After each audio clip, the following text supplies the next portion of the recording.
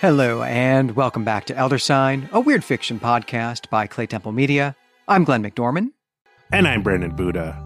In this episode, we'll be talking about a short story called How to Break into a Hotel Room by Stephen Graham Jones. This was published in 2021. This might be our most recent story we've covered on the show. Oh, it absolutely is. I mean, it is early 2022 as we are recording this, which means that, we're a year-ish out from the actual publication of this story, which we have never, ever done before. And I think it's unlikely that we will ever do again. And in fact, we've even got this short turnaround time, I guess we could call it here, only because this episode was commissioned by one of our really awesome and really generous Patreon supporters. And I want to say a huge thanks for this commission. This was part of a multi-story commission, which is phenomenal for us to get to do.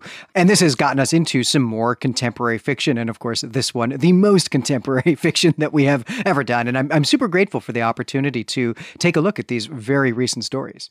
I am too. It's been really fun for me. I mean, I know I'm much more of a reader of contemporary fiction than you are, Glenn, but for me, contemporary is like the stuff that came out the decade that I was born, not stuff that was published a year ago. So I'm super grateful for this. So thank you so much to our very generous Patreon supporter who commissioned these episodes.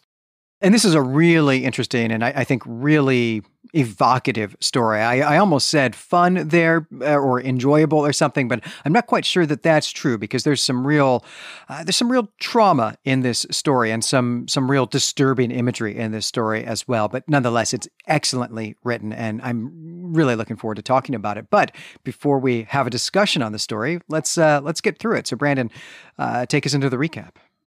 Javier, or Javi, is a pretty good guy. He's a thief and a scammer, but his heart is in the right place. His friend and fence, Tran, is dying, and Javi really wants to do something nice for Tran. So he devises a scam that will remind Tran of the good old days. Tran is basically buying anything right now, and so Javi decides to steal trinkets from hotel rooms, watches, tablets, earrings, and sell them to Tran. And Javi thinks that this action, or taking this action, will be a way of reminiscing about how they got started together selling booze and pills and copies of house keys, shoes still in the box, and stuff like that in the 7th grade. It'll be like they're just still innocent kids having fun. And Javi, because he's a good guy, really wants to do this for Tran. So Javier tells Tran about his plan to rob a nice hotel, and Tran says, go for it, but don't get caught. You should really drive along Mercer Avenue. And that shows some care on Tran's part, because Tran really doesn't want Javi to have to do any more time or get arrested or what have you. And it feels like they both know that it doesn't really matter what Javi is going to steal, because they're trying to capture these special moments from the past. Javi wants to be reminded of the time when the scam itself was what was holy, when the scam was what mattered, not what you got out of it. This is just a perfect opening. This story's opening is just awesome. We don't start with anything weird. We don't start with anything speculative at all. We're just right in some crime fiction, just close in the point of view of a small-time burglar. I mean, I say small-time. I don't mean to, minimize the fact that he's clearly had success at doing this, but, he's just knocking over hotel rooms. It's small-time. He's making a living, but it's small-time. And of course, we also have here the famous trope of the one last score. Though in this case, right, the burglar himself isn't the one whose last score it is. And I think that is a nice touch, a nice sort of variation on that theme. And this also shows Javi as someone with empathy, right? As someone who cares about his friend, someone who therefore is capable of caring about others. And we can't know that here at the opening of the story, but by the end of the story, this is a detail about Javi that's really going to be important, and I think is going to be exceptionally important when we get to the discussion. I love that you highlight the way that this opening of the story here operates as a bit of crime fiction. I didn't encounter it that way because I read it in a magazine called Nightmare and was looking, for when the horror was going to pick up.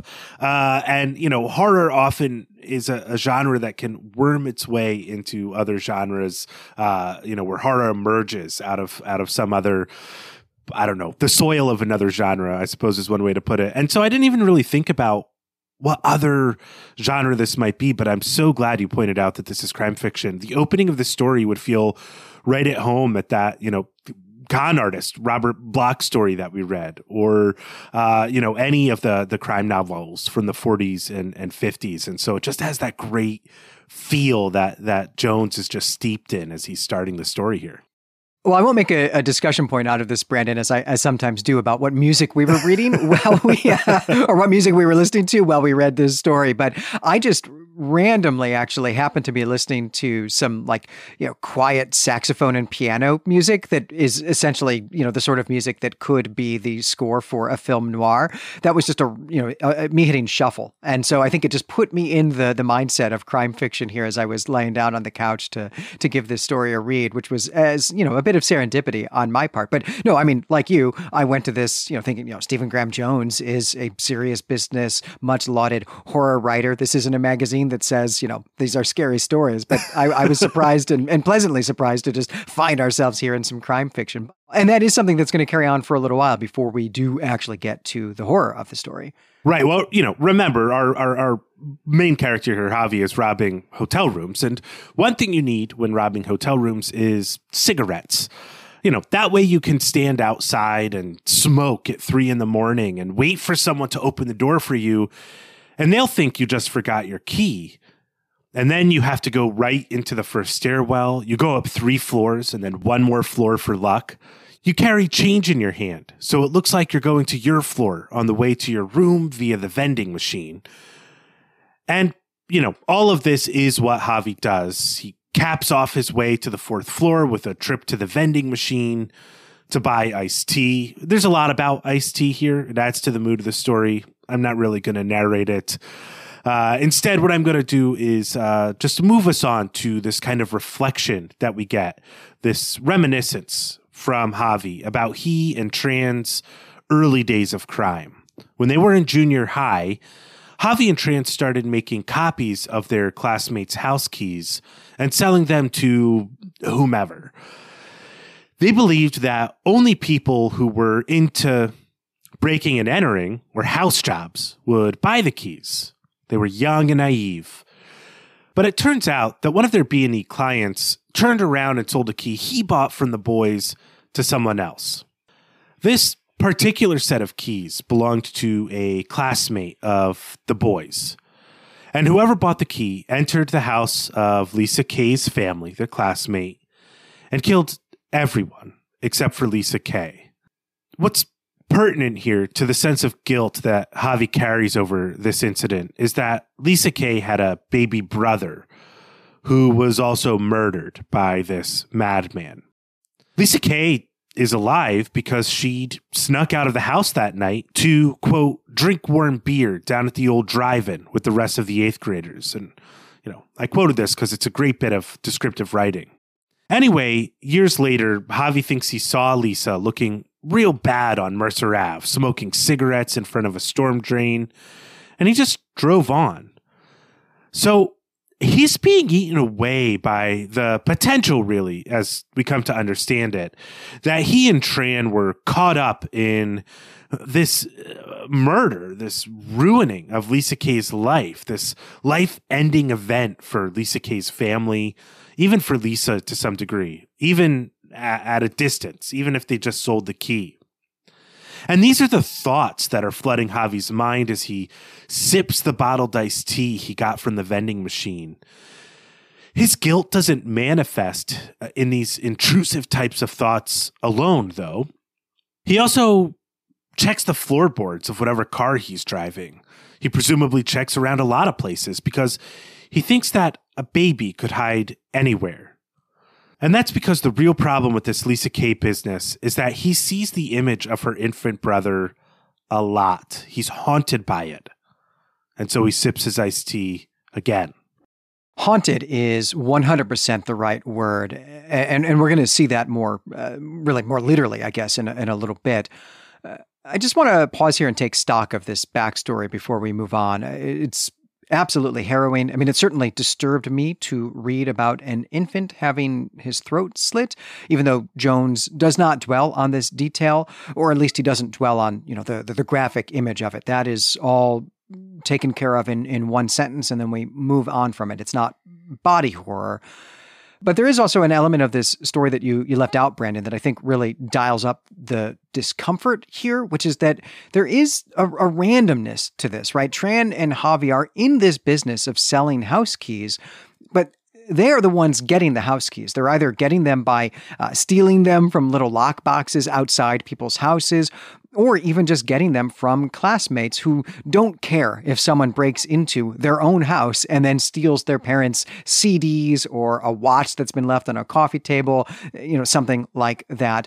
They just want some cash themselves and essentially are, I don't know, they might as well just steal their own parents' CDs and take them down to the used CD shop here in, I don't know, circa 1995 or whenever this backstory is set. But, it's more elaborate than that. But the point I'm driving at here, what matters for the backstory is that in this case, with Lisa Kay's house, Tran and Javi, they actually don't know whose keys they are. They just have a random anonymous set of house keys and they sell them at a discount. And so whoever wound up with these keys, whoever murdered this family, whoever slit the throat of this baby, whoever did this had some other work to do beforehand, trying to figure out whose house these keys belong to. And that itself seems like a lot of trouble to go to really for any reason, I think. And so for me, this detail makes the whole thing even more sinister because it feels so staged. The absurdity of this crime, and I don't mean it's an absurd crime like funny, I mean it relies upon this tower of contingent events, as you pointed out, Glenn, these things that could be otherwise, the finding of the keys in the parking lot, the work that the killer would have to go through to find the home that these keys belong to, all of these types of contingencies. This is, you're right to point out what disturbs Javi the most. And I think that Stephen Graham Jones does such a good job of situating us in Javi's belief that he's responsible for this, as though this is really the worst thing that could happen as an outcome of he and Tran's decision to get into a life of crime, that Javi sort of makes this part of his origin story as a criminal. And so we don't know as readers whether or not this series of contingent events is what led to the murder. What matters is that Javi believes it does. And he sort of funneled all of his guilt as a criminal into this thing that happened to him in junior high school. It does almost seem impossible that it's the set of keys that could lead to this, because it is absurd to envision someone who wants to randomly murder a family to go to this level of work to just get a set of house keys or something seems unnecessary when, the whole point of using house keys to get into someone's house and steal their CDs is that you don't wake them up while they're asleep. You're doing this in the middle of the night. If you're going to murder them all, you perhaps don't care about, breaking the window to go in, right? So this is, I think, an observation that we'll need to keep in mind when we get to the discussion, when we're going to talk about the veracity, I guess, of Javi's hypothesis here, but then also about the nature of what's to come. Well, let's move on to the actual, breaking into the hotel room part of the story, what the title promises we're here for. I didn't mention it before, but some elegant partygoers, like a couple in a romantic partnership or something like that, are the ones who open the door and allow Javi into the hotel to begin with. And now they're back. He sees them leave room 422. And so Javi's decided that that's the room he's going to break into because they're clearly going out again. So what Javi does is he drops his driver's license inside of the room under the door and then hides his wallet so that he can go tell the front desk that he needs to get into his room. but he has no wallet or ID. And this is what Javi does. He cons the front desk person and then the security guard into letting him into the room. And then he picks up his driver's license off the floor and he shows it to the security guard. He hand waves away any rational questions. And then he's alone in the room. Okay, so before we get to the climax of the story and get to the real horror element of it, I again want to pause here just to take stock of some of what Jones is up to. And here what I want to take stock of is the crime fiction element. Because Jones puts a ton of work into explaining the scheme to us. He puts a ton of work into telling us about the logistics of how Javi gets into this room. And this scheme is one part understanding the layout and also the mechanical workings of hotels and hotel rooms. And then the scheme is another part understanding the human workings of hotels. So he's got a whole system for getting into the hotel without a key and also without being seen by the attendant. This involves leaving his shoes and socks in his car so that he'll be barefoot and therefore look like he's just gotten up in the middle of the night for a smoke. It also involves hiding his face from the security cameras, but also involves looking like he belongs there for the cameras. This is actually why we get so much about Ice-T in the beginning of the story. And then he plants his ID in the room so that it will be in there when the clerk lets him in, which is, I think, very clever. And then he knows how to act casual with the clerk and seem to answer questions without actually answering them. There's a lot of misdirection in his dialogue where he comments on questions he's been asked in a way that seems like he's answered them when in fact he has not answered them at all, or even invites the clerk to actually answer his own question in a way that it feels like Javi has answered the question. And it's masterful the way he does this. And I really, really loved this part of the story. We have talked before, Brandon, I think it was probably when we did The House on the Borderland, but we've talked before about how much I love stories about the logistics of buildings, like whether that's, it's Die Hard, it could be Home Alone.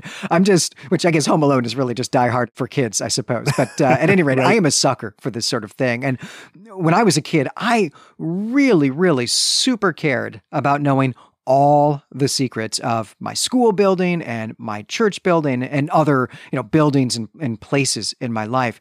And that was just things like, how to get in when it's closed, how to get onto the roof, what's behind, this door and that door and, that sort of thing. I was, certainly as a kid, I was a real sneak, but it was just because I wanted to know the lay of the land. Like I wasn't up to anything, nefarious in any way. I just wanted to explore, to investigate. And so this story just really, really, really appeals to me on this level. And I just have to salute what Jones has done here. It really scratched an itch that I didn't know I still had, frankly. Yeah, I love this kind of stuff too. There was a strange glut of con artist movies, I feel like in the late 80s and early 90s, where the con artists and the scammers were the heroes. And for some reason, I was allowed to watch all of them, presumably because Dana Carvey and Val Kilmer were good guys in my parents' eyes. I'm not quite sure. But to me, yes, it's the exact same thing. It created in me this drive to know all the secrets, the ins and the outs, not just of buildings, but also of people, how to misdirect and, steal their wallet. I remember climbing on my grandpa and trying to dig in his pockets while he was napping or something like that. But the art of the scam is something I've loved. And we don't get a lot of crime fiction, the fast talking wise guys and the people who can talk their way out of situations and just these low level criminals. It's such a delight. Although, Stephen Graham Jones has situated this character in a slightly different context. I really love the way he's still checking the boxes of kind of the art of the scam here. It's a real pleasure to read. Yeah, I guess this story, just to put it in terms of the types of movies you're invoking there, Brandon, this story is one part Catch Me If You Can and one part Ocean's 11. Right. Yeah, I was thinking Opportunity Knocks and The Saint, but we all have our own references, I suppose, for con artist and scam movies. Yeah, I'm actually a little ashamed that I didn't say The Saint, and Brent will let me know about it. I mean, that was one of our movies we just had on repeat constantly in his basement when we weren't reading The Sandman. Right. I mean, that I don't know. We're not doing a Saint podcast, but not yet. I watched that movie recently, and I still love it. I don't know if it holds up, but I still love it. All right. Well, Javi is in the hotel room, as we pointed out, and he notices that there is a problem with the room. It looks as if no one is staying in it at all. The bed is made. The bathroom is untouched. There are no personal effects. It's just empty. And the experience is really weird. So Javi looks out the window and yeah, it's just cars in the parking lot. He hasn't been transported to some other dimension like the Twilight Zone or something like that. And so he feels like it's just time to leave, right? Because he can't steal anything from an empty room. But just as Javi is about to open the door and step back out into the hallway, he sees shadows move in the crack between the door and the floor. So he checks the people after a beat, and okay, now the hallway is clear. But Javi is clearly freaked out. He's panicking a little. He checks the window again because he wants to make sure his car is still there and that all is clear. And as he's looking at his car, imagining he'll be in it and able to get home, he sees someone in the tree line just beyond the parking lot smoking a cigarette. It looks like they're watching him. He's probably just being paranoid. But then the cigarette smoker does something really strange. They point to the floor that Javi is on, and he's like, okay, what am I supposed to do with that? And then he notices that the hotel that he's in only has 3 floors, but somehow he's on the 4th floor, and now he's having a real panic attack. And soon he begins to hear the sound of plastic whooshing, accompanied by tapping. And when he investigates the sound, he sees that it's the cards in his wallet whisking under the door and hitting the dresser. He asks who's there, basically, and then he hears the toilet flush in the bathroom. He sits on the bed to try to catch his breath, and then he goes into the bathroom. He sees a cigarette butt in the toilet, and he tries to hide in the closet alcove. The lights flicker. He breathes in the smell of that gross iced tea, and he smells cigarette smoke, and all he knows is that he needs to get out of this room. But he can't. Behind him, he hears the mewling of a baby, and he can't look back to see if it's really there. It would be too horrifying if it were there, and it might actually be there.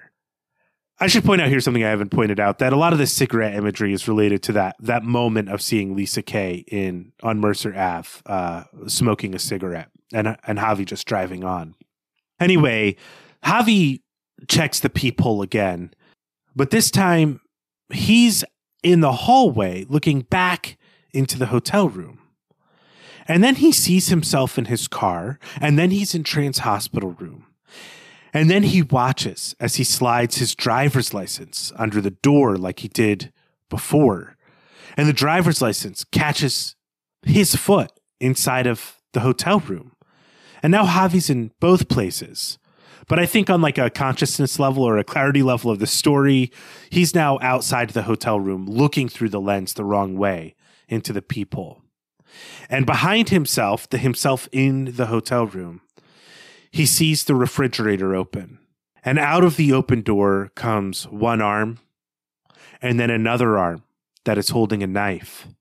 And now Javi is inside the room, turned around and watching this thing emerge from the fridge.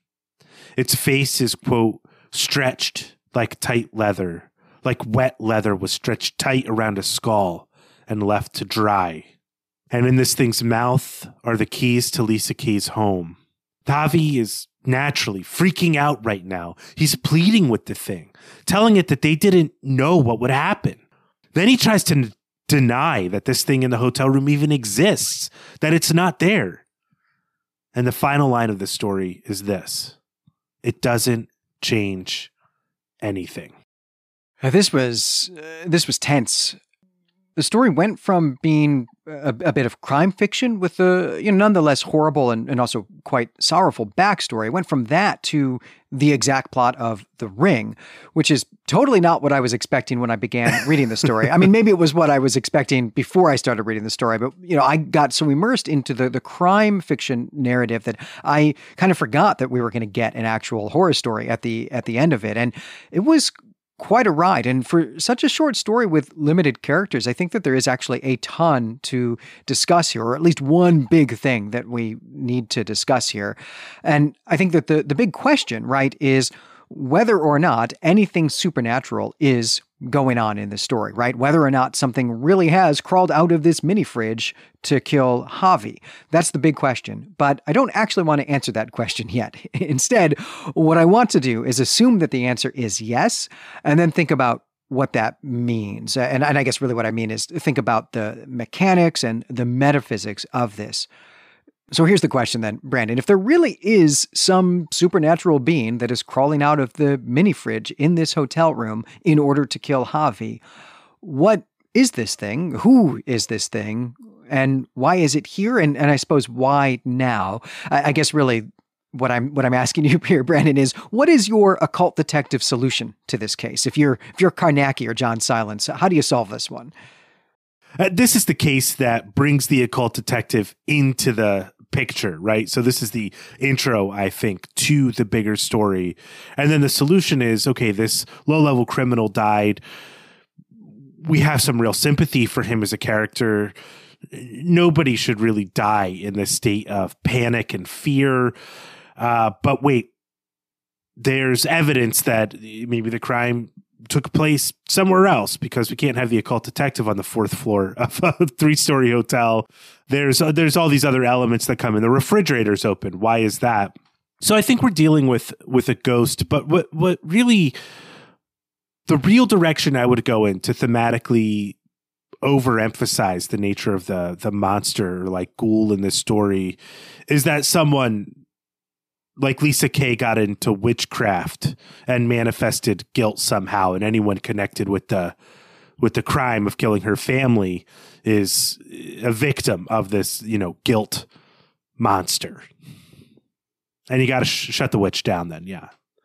Yeah, I wondered about that too. I mean, that's certainly, if we can take the imagery that we're getting as literally true, including, the person smoking the cigarette out in the parking lot. And I applaud you, Brandon, for resisting using the phrase cigarette smoking man. Must have been hard for you to leave that out. But in any event, right, it does seem like that must be Lisa Kay, who's here doing some kind of magic or witchcraft or something like that to Javi here to, either open up some kind of portal where perhaps it's her crawling through the mini fridge here, or summoning some kind of vengeance monster or something like that. I guess vengeance demon, if we're going to be invoking other fiction. Let's go with some Buffy there and call it a vengeance demon. But yeah, that certainly seems to be one really plausible reading here. Right. And then, Trance is dying slowly, perhaps from a slow infestation, demonic infestation or something like that. I mean, there's a lot of directions you could go in. And then what you have is really leaning into that crime fiction, especially in terms of if we're looking at noir fiction where kind of everybody's the bad guy, that this would fit right at home in that style of narrative where everything is tragic. And because everything is tragic, everyone is bad. And because everyone is bad, the detective has a real hard time finding justice in the case.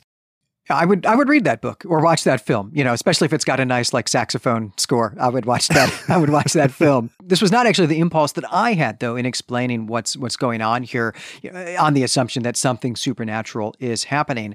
I really leaned into more the idea that Javi and Tran, the selling of this key was not actually what happened to Lisa Kay's family at all. The reason that they think that is that, part of the mystery of what happened to Lisa's family is that there was no sign of breaking and entering. And so whoever got into their house had to have a way in, and the doors were locked, right? So the idea is whoever got in must have had a key that they could use to unlock the door and go in and then lock it behind them when they left. But of course, to my mind, what that suggests is maybe a monster got in through the refrigerator. That's actually what's happened. And so, but then of course that raises the question of, but why come after Javi, right? The whole journey for Javi here, right, is emotionally is that he feels like this is something that's happening as vengeance for his role in the death of Lisa Kay's family, and in particular, the baby, I think. But still, that was how it felt to me while I was reading it. I think for that story to work, that version of the story to work, there would have to be there would have to be a stronger emphasis on Javi being haunted by needing to know what happened. And then that would make sense. So now he's going to learn what happened in this hotel through some kind of supernatural intervention. The refrigerator monster, which sounds way more like a Sesame Street type of villain than anything else, is gonna come out of the fridge and say, "You didn't sell the key. That key didn't go to anyone. It didn't go anywhere. I'm the thing that killed the family." And that would be awesome. I got the chills listening to your version of events. It's much better than my take, I think. I like your version a whole lot more. Oh, well, I liked yours a whole lot more. So I don't know. Maybe we should go write each other's story prompts, which actually that's great advice for writers to go do exactly that. But well, let's get to the main question here, though, because I'm not sure that I expect you to actually think that there is something supernatural happening here. So that's really the question. Is there something supernatural happening in the story, or is this all internal to Javi? I don't think anything supernatural is going on in the story. Yeah, you're right to point that out. The fact is, and what's great about the final line of the story is that it's true. It doesn't change anything. Whether or not there is something supernatural going on, or whether Javi's breaking down finally under the weight of guilt of his existence, even when he thinks that the best way he can help his friend isn't to spend time with him, it's to steal things and get money, grift money from his dying friend. That even though Javi is this sort of person and acts in these ways, he's still kind of governed by his guilt. And so that's what's happening here. I mean, I've seen plenty of two-wing hotels that are, a different number of stories on each wing. That's not, I think, super uncommon architecture for a hotel like this. So I also, think I could explain away his feeling that he's on the wrong floor, or on a floor that doesn't exist, by weird hotel architecture, weird motel architecture in particular. So yeah, I don't think anything supernatural is going on here. I think he feels guilty about this thing that happened, and it's his belief that it happened, whether or not it did. I think you and I both think that the Lisa Kay thing, it relies on too many contingencies for it to have been absolutely the case that Javi and Trans had anything to do with it. Rather, it's a manifestation of their guilt. And so that's what's going on here.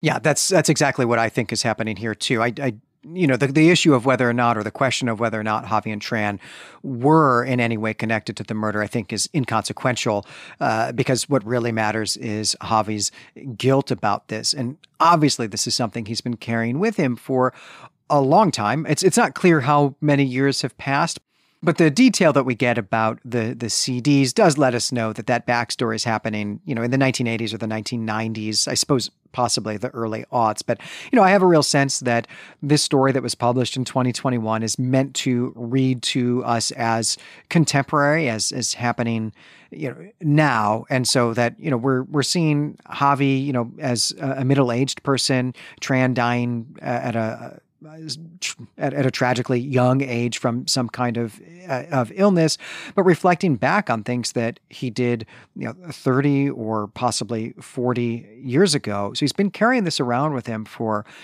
literally decades, for a very long time.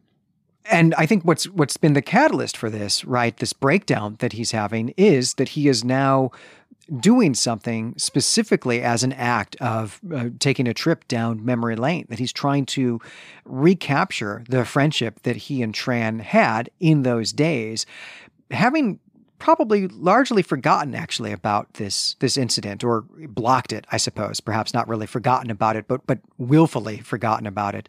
But now is finding himself unable to do that because he's put himself, his subconscious, back in the mindset, or at least back in those days. And it is haunting him in a more figurative way. But yeah, I think that if we saw this story from, an omniscient third person perspective, what we would see is just a person breaking into a hotel room and having an intense panic attack. Right. I mean, I also get the sense that Javi is now realizing he's going to have to carry this burden of guilt alone. He won't be able to get drunk and call transit 2 a.m. and be like, hey man, you ever wonder if we were really responsible for that murder? That option's gone from him, if he ever even did that. And we know, he's gotten caught. He's gone to jail. He's served the weekend days in a prison. He's a professional criminal. And now this one thing he's going to have to just carry all by himself. And I think the realization of that is also what's leading to his breakdown. Do you think that he is alive on the next page of this story? No.